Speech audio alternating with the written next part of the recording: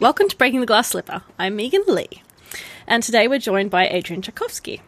So, most science fiction and fantasy focuses on humans, or at least societal structures that are recognisable from within cultures on Earth. But given that genre fiction is meant to be one of unlimited imagination, why do we find it so difficult to imagine societies where hierarchies aren't defined by gender, and more specifically, where the default gender in power is male? So I have read quite a few Adrian Tchaikovsky books this year. I've read The Tiger and the Wolf, The Serpent and the Bear, Children of Time, and Dogs of War. I know, right? I mean, you know, this guy writes way too much. He needs to give some other authors a chance to sort of make it to the top of my to-be-read pile. But reading all these books, I noticed that he does something that I've not seen much of elsewhere. And that is regularly creating matriarchies in his SFF worlds. So with this realisation, I knew I wanted to pick his rather exquisite brain. So I'm very pleased to be talking to Adrian today about world building and imagining new social norms for entirely fictional societies. But before I head straight into the hard-hitting questions, let's pretend Adrian needs some introducing. Well, hello. Yes, I am Adrian Tchaikovsky. I am most well known for writing books about spiders, I suppose. I've written a lot of fantasy, including a 10-book sequence, which is frankly not something you'll get to do very often. But probably my most well-known book by some considerable margin is Children of Time from 2016. Yes. 2015, sorry. Well, and don't forget to mention that it won some pretty big awards. Yeah.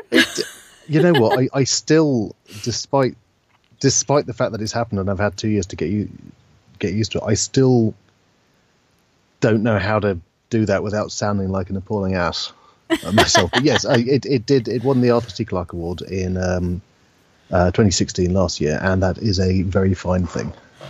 Yes, and I made the mistake of actually listening to the audiobook of this, and I live quite near some sort of woods, which are very kind of creepy, but they get really dark, and I was walking through it, and I'm just listening to this audiobook all about spiders coming down and attacking each other, and I was like, this is maybe not the best place to be listening to this. I started getting myself a little bit freaked out, but it's fine. Also because I'm Australian, so I was imagining, terrifying Australian spiders. But yes, you do have rather a different sort of spider background to me. But yes, I did really enjoy that. And then your latest book is Dogs of War, which I really, really enjoyed. It was great fun. But I did just want to go around and calling everyone a good dog after that. So let's crack on. So, a lot of science fiction and fantasy, despite being genres where literally anything is possible, they end up regurgitating gender and social norms that already exist. Mm-hmm. And I'm wondering, some of your thoughts on, is this a failure of imagination on the writer, or maybe do we assume that readers won't actually like to read about anything that they can't kind of imagine from their own experiences? Is it a bit of both? What I think it is a lot of science fiction and fantasy basically comes with a particular big idea baked in, and that tends to be the thing that the writer is interested in. And a lot of the time, if the writer isn't careful, the things that they're not specifically interested in for that particular book or series can basically, I guess, reset to default, which means that you tend to get certain types of societies and certain types of hierarchies appearing again and again, basically unexamined, especially in fantasy, I think. Just because really it's not that bit that the writer is interested in. They're interested in a certain way that the magic works, or a certain monster or creature or something like that, or just the characters they're writing about. And to do so, they then present what is a fairly derivative, say, COD European medieval setting. Yeah. With all of the assumptions that people bring to that don't necessarily map actually what the European Middle Ages even looked like. I mean, there's the huge debate on things like medieval people of colour, for example, because that was a very common thing. But we think of the Middle Ages, or the standard way of thinking of the Middle Ages is it's a very, very white place, and a place where men had a certain role and women had a certain rather subservient role, and that sort of thing gets sort of trotted out a lot. I think just because it's what people who have a fairly vague idea of history, but that's what they think history was like. And it's not the thing that they're particularly writing about, and therefore it just gets this kind of the same wallpaper from book to book. Yeah, I mean, that to me sounds a bit like a failure of imagination of the writers. Then, you know, if we're kind of, it's how we get over that default. I know, sort of on. Well, yeah, I mean, if you're writing a book that is sort of intentionally and expressly based in a historical period, then obviously you kind of owe it to you owe it to your readers to research that period and present it in an interesting way, not just necessarily in the kind of the MGM movie from the 60s sort of way, where everything's terribly clean and all the kings are lovely and all of the dukes are evil and that kind of thing. And if you're writing a completely secondary world, there is absolutely no reason for you to go with those norms, and it'll be a more interesting book if you don't. Absolutely. And I mean, this is why I think, for me, when I was reading some of your books, you know, that it stood out for me, just the fact that you have these worlds where some of them aren't exactly like what we know. And it's kind of a sad state of affairs when that leapt out to me as something that I'd not seen anywhere.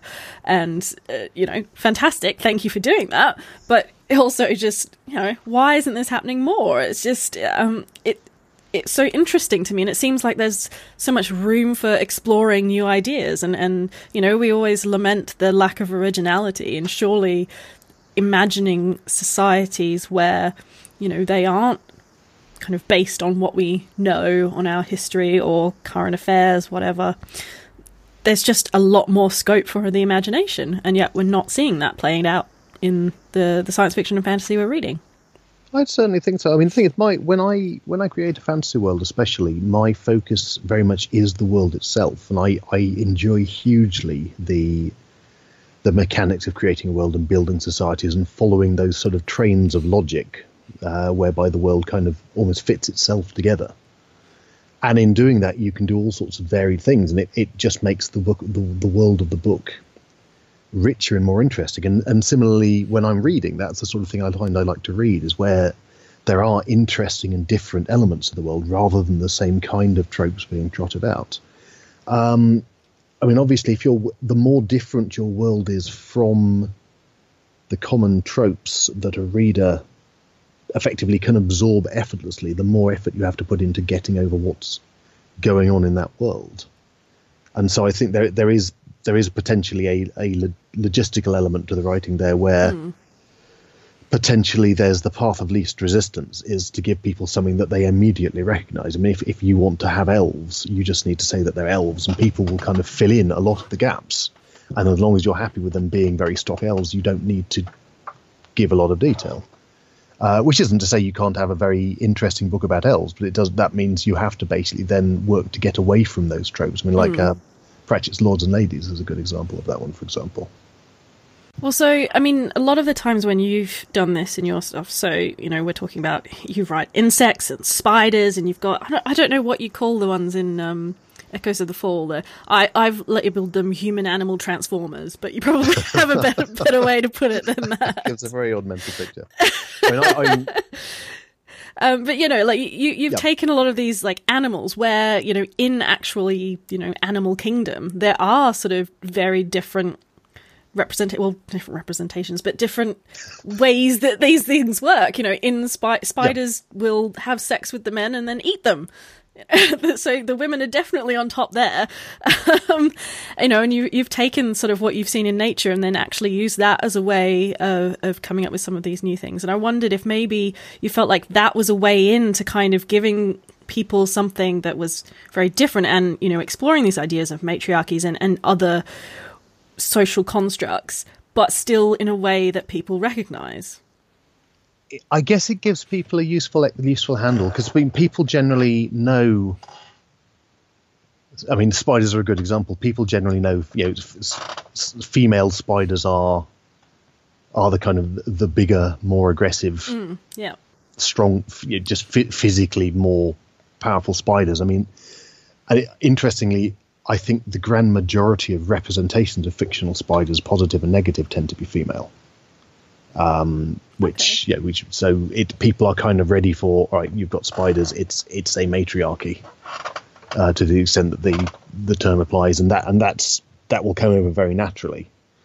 I mean, interestingly, obviously, one of the other matriarchs I deal with is in the Echoes of the Fall is hyenas, because they are also an enormously matriarchal species. And so the people who can turn into hyenas are a very matriarchal society, which I think is something that's less known and may raise more eyebrows in the readership, perhaps. But I suspect that even if I wasn't writing an animal-based book, and I have to say I hadn't really realised it, but almost all my books are animal-based except for maybe Guns of the Dawn, which is obviously specifically about a woman doing a man's work in what was previously a patriarchal society until they started to enlist women into the army. But I like to think I would still be doing matriarchies and so forth, even if I didn't have that animal inspiration. But I think it does help, because it gives it's almost Disneyfication in a way, isn't it? It gives people an instant handle on what's going on.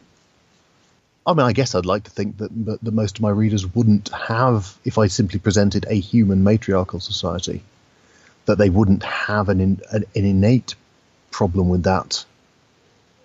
But I don't know. And like you say, it's not done that often, and possibly I just have very lovely readers. Well, I'm probably the wrong audience to ask that question to, given that I run a podcast on women in genre fiction. But I certainly love seeing that. Just, it's that thing, we constantly talk about on this podcast about trying to get away from that default. And it's something that, all of us do. I do it all the time, and sort of just say if, I'm reading a novel or a short story and the protagonist's gender, it often happens if it's sort of first person, and that you don't work out their gender until quite a few paragraphs in. I will have automatically assumed that they're male, just because that's kind of they just usually are, and so that's if obviously if I don't know anything going in, if it's obvious on the blurb, then I know, but it's one of those things where even the smallest things, like Lucy was telling us, when she was writing, she'd always sort of automatically default to having, if there's a guard that someone comes across, the guard is male. But no, why? Why should that guard be male? And it's that kind of thing. And yeah, I hope that readers would like more matriarchies. I mean, one of the things I do in the Shadows of the Apse series, which, as I mentioned, it's a 10-book series, and it's a big world. And there's a cast of thousands, so I get a lot of chance to explore a number of different cultures. And I've got the full gamut in that. There are some matriarchal cultures, and there are some sort of strongly patriarchal cultures, and less. And there are cultures that are patriarchies but wouldn't consider themselves so because they think they're very enlightened. And then there are some cultures that are split down the middle because they're all telepathic and they know there's basically no difference. And they treat everyone absolutely the same. Well, I mean, with that, what I've basically found is, because you get a lot of supporting cast from all of those different societies, and because I've got that wide range. So if you had in the Shadows of the Apse, you run into Spider Kingdom, there are certain roles that women do there because they're dominant, and there are, if you run into the Wasp Kingdom, who are very strongly patriarchal, a Wasp Kingdom soldier will be male, an Ant Kingdom soldier could be either, because that's they are entirely egalitarian, and you get all that shading and shifting in the different cultures. And that was my first published series. So I guess everything else I've come to after that, I'm coming to from that springboard of having written in all of these different types of cultures, and had the opportunity to recruit all these different characters and different gender balances of characters, depending on where they come from. And did you deliberately set out to make sure that you had that, or was it just kind of, did it naturally fall that way because you thought it was more interesting to show a wide gamut of societies? It's a little column A and a little column B. I got quite sensitized to that kind of knee-jerk sort of auto-discrimination from a lecturer of mine, actually, way back when I was retaking A-levels back at Boston College. I did a communication studies A-level there, and the lecturer there was probably my first encounter of feminism. She made a big impression on me, and she was talking about the fact that, she will basically mark you down if you just default to he all the time when you're writing your essays and things like that. And so that was really my first encounter with this idea. And before then, I'm sure I would have basically all my guards would have been male, as it were, if we can use that as a shorthand. So going into things like Shadows of the Apt, I was definitely intentionally wanting to have this balance of different societies as something extra I could explore in the world, because it's all effectively, it's added value for your world building. It makes the world more varied, rather than, well, all of the countries have a king and all of the countries have this sort of male warrior class and all of the women are doing this and that kind of thing.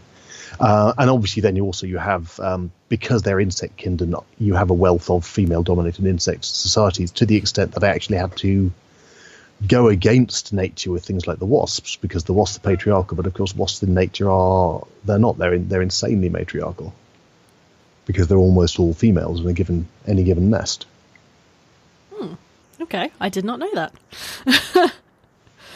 I mean, we've sort of touched on this previously, where you were sort of talking about how, fantasy tends to rely a lot on sort of historical ideas in terms of world building. But so, I've noticed that science fiction tends to be where we see a little bit more of this kind of playing with social norms and constructions of society. I mean, other than sort of the historical basis, do you think there's anything else that lends science fiction more to this than fantasy? I think fantasy is an inherently more conservative genre. I'm not sure I have a kind of a magic reason why that is, except for perhaps a lot of the kind of the old style key texts of fantasy, like Tolkien, are just coming from a very conservative place. And I think it's also very, very obvious with the way that power structures tend to work in fantasy novels. I think science fiction novels, because they tend to be presenting not an alternate world, but the future of our world, that means they are frequently building on or dismantling or bouncing off or inverting our society. So if you're showing a future, you need to show a contrast, and one of the obvious contrasts is in various ways of social engineering. And so I think that lends itself more immediately to telling stories about where we might go and how we might change. I mean, logically, fantasy should be as good or better, because you're basically making it up out of whole cloth if you've got a secondary world. But as I say, a lot of secondary worlds do tend to default to a kind of a pseudo historical setup that simply reinforces a lot of the power structures that we already know. Yeah, I mean, so I love science fiction. Science fiction is where I sort of came into genre fiction.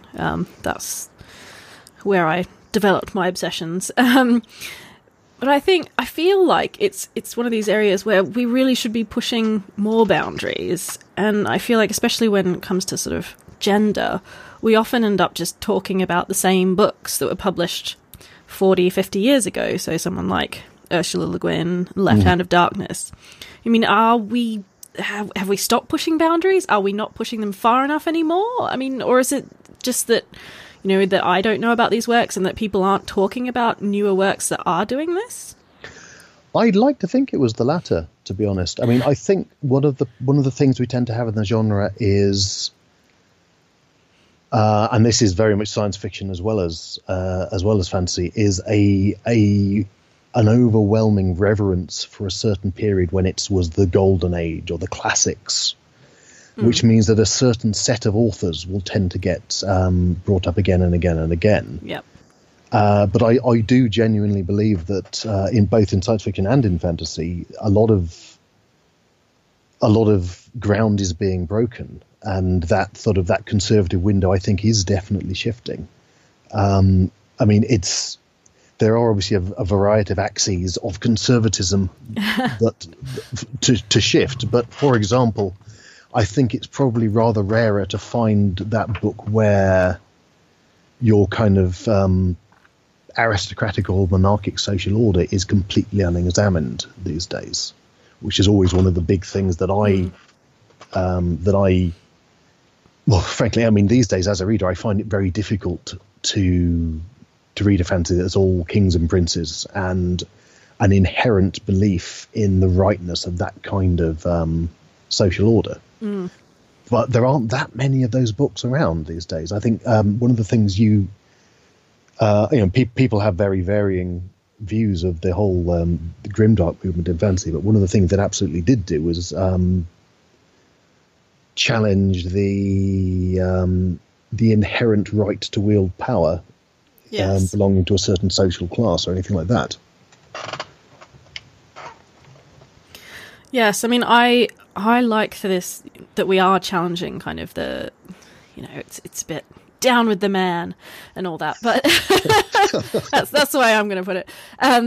But I do sort of lament the fact that, a lot of these things are quite pessimistic, and I'd love to see a bit more optimism thrown in there, just of potentially, like, oh yes, power is bad, these people, yes, terrible, but we could get something wonderful, and I really do wish. I think that's a direction I'm seeing the genre shift. I think the kind of the pendulum is starting to swing back towards more optimistic fantasies, but one that are still, I think, informed by that by the same kind of more socially aware sensibilities.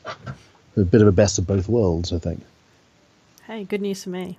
I mean, let's talk a little bit about how you work, because you've mentioned that you love sort of building the world, and that's like really important to you, and you find that really interesting and fun, and that's very clear in your books. You've got really solid world there. I mean, how do you start world building, and how much do you do? Do you do it as you go? Do you have like loads and loads of notes that never end up in there, on the page? Yeah, I'm definitely a planner, and I start with the world and I plan that around, and usually it is built around a particular shtick, and then I will just examine, well, if this thing is true, how does that change everything else? I mean, one of the things I don't tend to do is there is this magic thing, but it's very hidden away and very few people can access it, and therefore it's going to kind of emerge into what is otherwise a fairly recognizable and mundane sort of fantasy society, and that will be the plot. And I mean, just to skip back, that's possibly another reason why you tend to get these fairly conservatively presented setups, is if you're then going to upset the apple cart by revealing the magical whatever you have later on. It's easier to show the effects of the thing you reveal if you've got a fairly vanilla setup to start with, I suppose. Yeah. But what I tend to do, and this is, I mean, the best examples of this are probably the insect kindred themselves in the Shadows of the Apt, or the shape changing in the Echoes of the Fall, is I will generally find a big fantasy thing to have front and center that is absolutely universal in the world. So you've got the insect powers, or you've got the changing into animal forms. That is something that is completely fantastical, but it's presented as a perfectly normal thing to the people of that world. Yes. It's not magical, it's not unusual. In fact, it's very unusual if you can't do these things in both cases. Which means that everything in that world changes.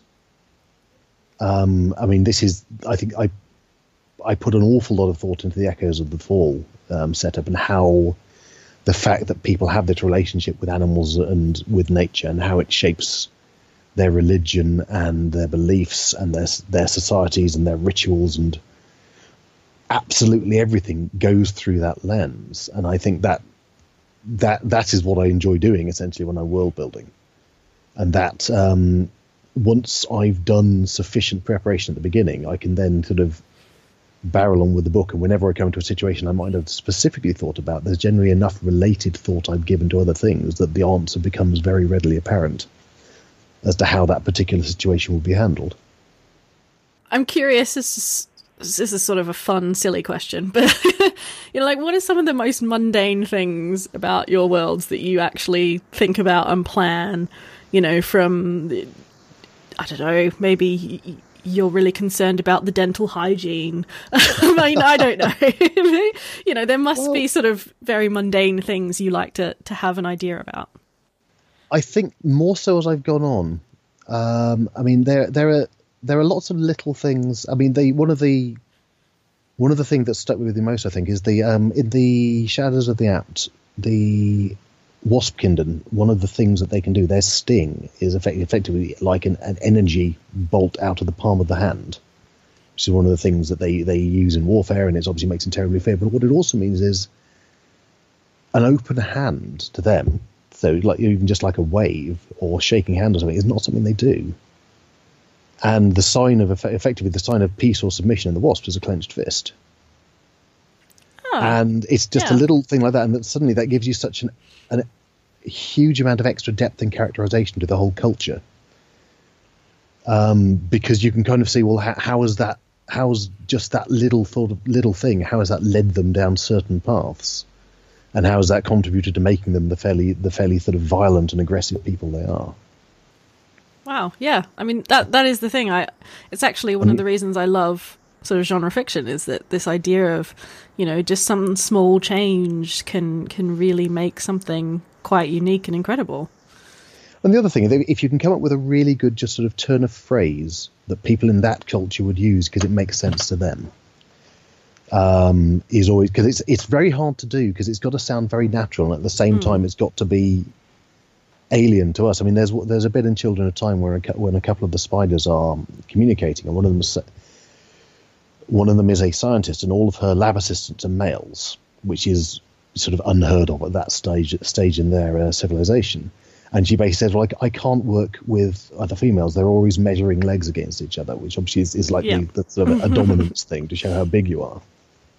Yeah, I mean, I completely understand that, because, given that I'm a foreigner, and so certain things don't translate, that I would say in Australia, and so that kind of thing always fascinates me. And it's actually one of the reasons I've always loved Star Trek, was that it was all often about kind of culture clash and looking at how different cultures interacted, and when their basic kind of communication styles were so different, and that didn't work, and that's what I love to see that.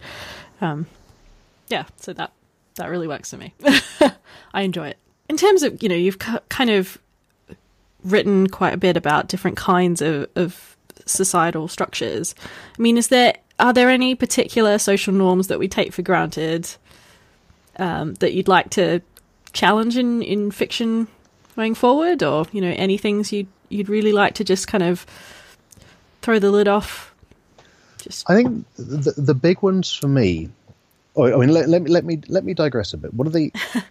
I listen to a lot of podcasts. One of the podcasts I used to listen to was called The Ancient World, and it basically took a historian's eye view of the history of civilization up to just before the Roman Empire. Mm-hmm. And one thing that really struck me is you kind of get this setup from, I think, at the very least, from the Sumerians upwards, which is the big man model, where you've got a big man at the top and then a series of big men below him, and then everyone else does what they say. Mm-hmm. And obviously that is the model that we still have. And that's the model that informs all of your medieval aristocracy and so forth. It's just this idea of a series of bigger men. And it primarily has been men. And along with that big man thing, you get the sort of the value of the warrior, and the idea of the noble war, and the idea that you have your warrior hero or your warrior king, and their life and their whims and their desires are worth spending hundreds and thousands of other people's blood to get done, whether you're basically making a war or making a huge monument to how wonderful you are, all that sort of thing. And it is still something we have today. And that's the big sort of power structure I sporadically attack in my books and sort of and call into question. And I'm by far from the only person doing that in their writing. And in fact, like I say, it does seem to be becoming joyously more and more common that we aren't having the jolly band of princes trotting around the kingdom writing wrongs, because writing wrongs are the thing that only princes can do. That's not, that kind of trope, I think, is hopefully in the past for fiction, because the idea of that kind of, oh well, you're a prince and therefore there are certain things reserved to you, and one of them is that you are the only person who can save the world, is something I find intensely annoying. Because if you look at historical princes, they're almost all horrible, horrible people. Yes. One of the things I like seeing is, it's just not capitalism. I mean, anything but capitalism would be just interesting. Some more anarchies, just come up with some different economic structures. That's something I'd like to see in yes, fiction. I mean, there was a very, very good panel at FantasyCon this year about fantasy economics, and I've seen a few others. It's not a common panel topic, but every so often it crops up. And it's one of those areas I probably do not know enough about to do it in full detail. But I certainly have sort of non-money societies. At various, so there is no money for most of the different societies in the Tiger and the Wolf, and there's one of the very, very large states in the Shadows of the Apt basically work through nobility and barter, but it is kind of falling apart at the seams, so that's maybe not the best example of a working non-capitalist society. I mean, interesting, I know there are on the back of the panel I went to, I met a number of fantasy writers who are also well into their economics, so it's something that would be nice to see explored. Definitely. I mean, we've talked a little bit about sort of that more and more of these of genre works are challenging different social norms. I mean, what are some of your favourite ones that, and what do you think that they did well? As far as challenging social order, I think China Miéville is one of the biggest names going, in all honesty. Mm-hmm. I mean, certainly with all his new Chromosome books really do give you a society that's being, where the structures of power are being challenged from the ground up, especially obviously when you get to Iron Council.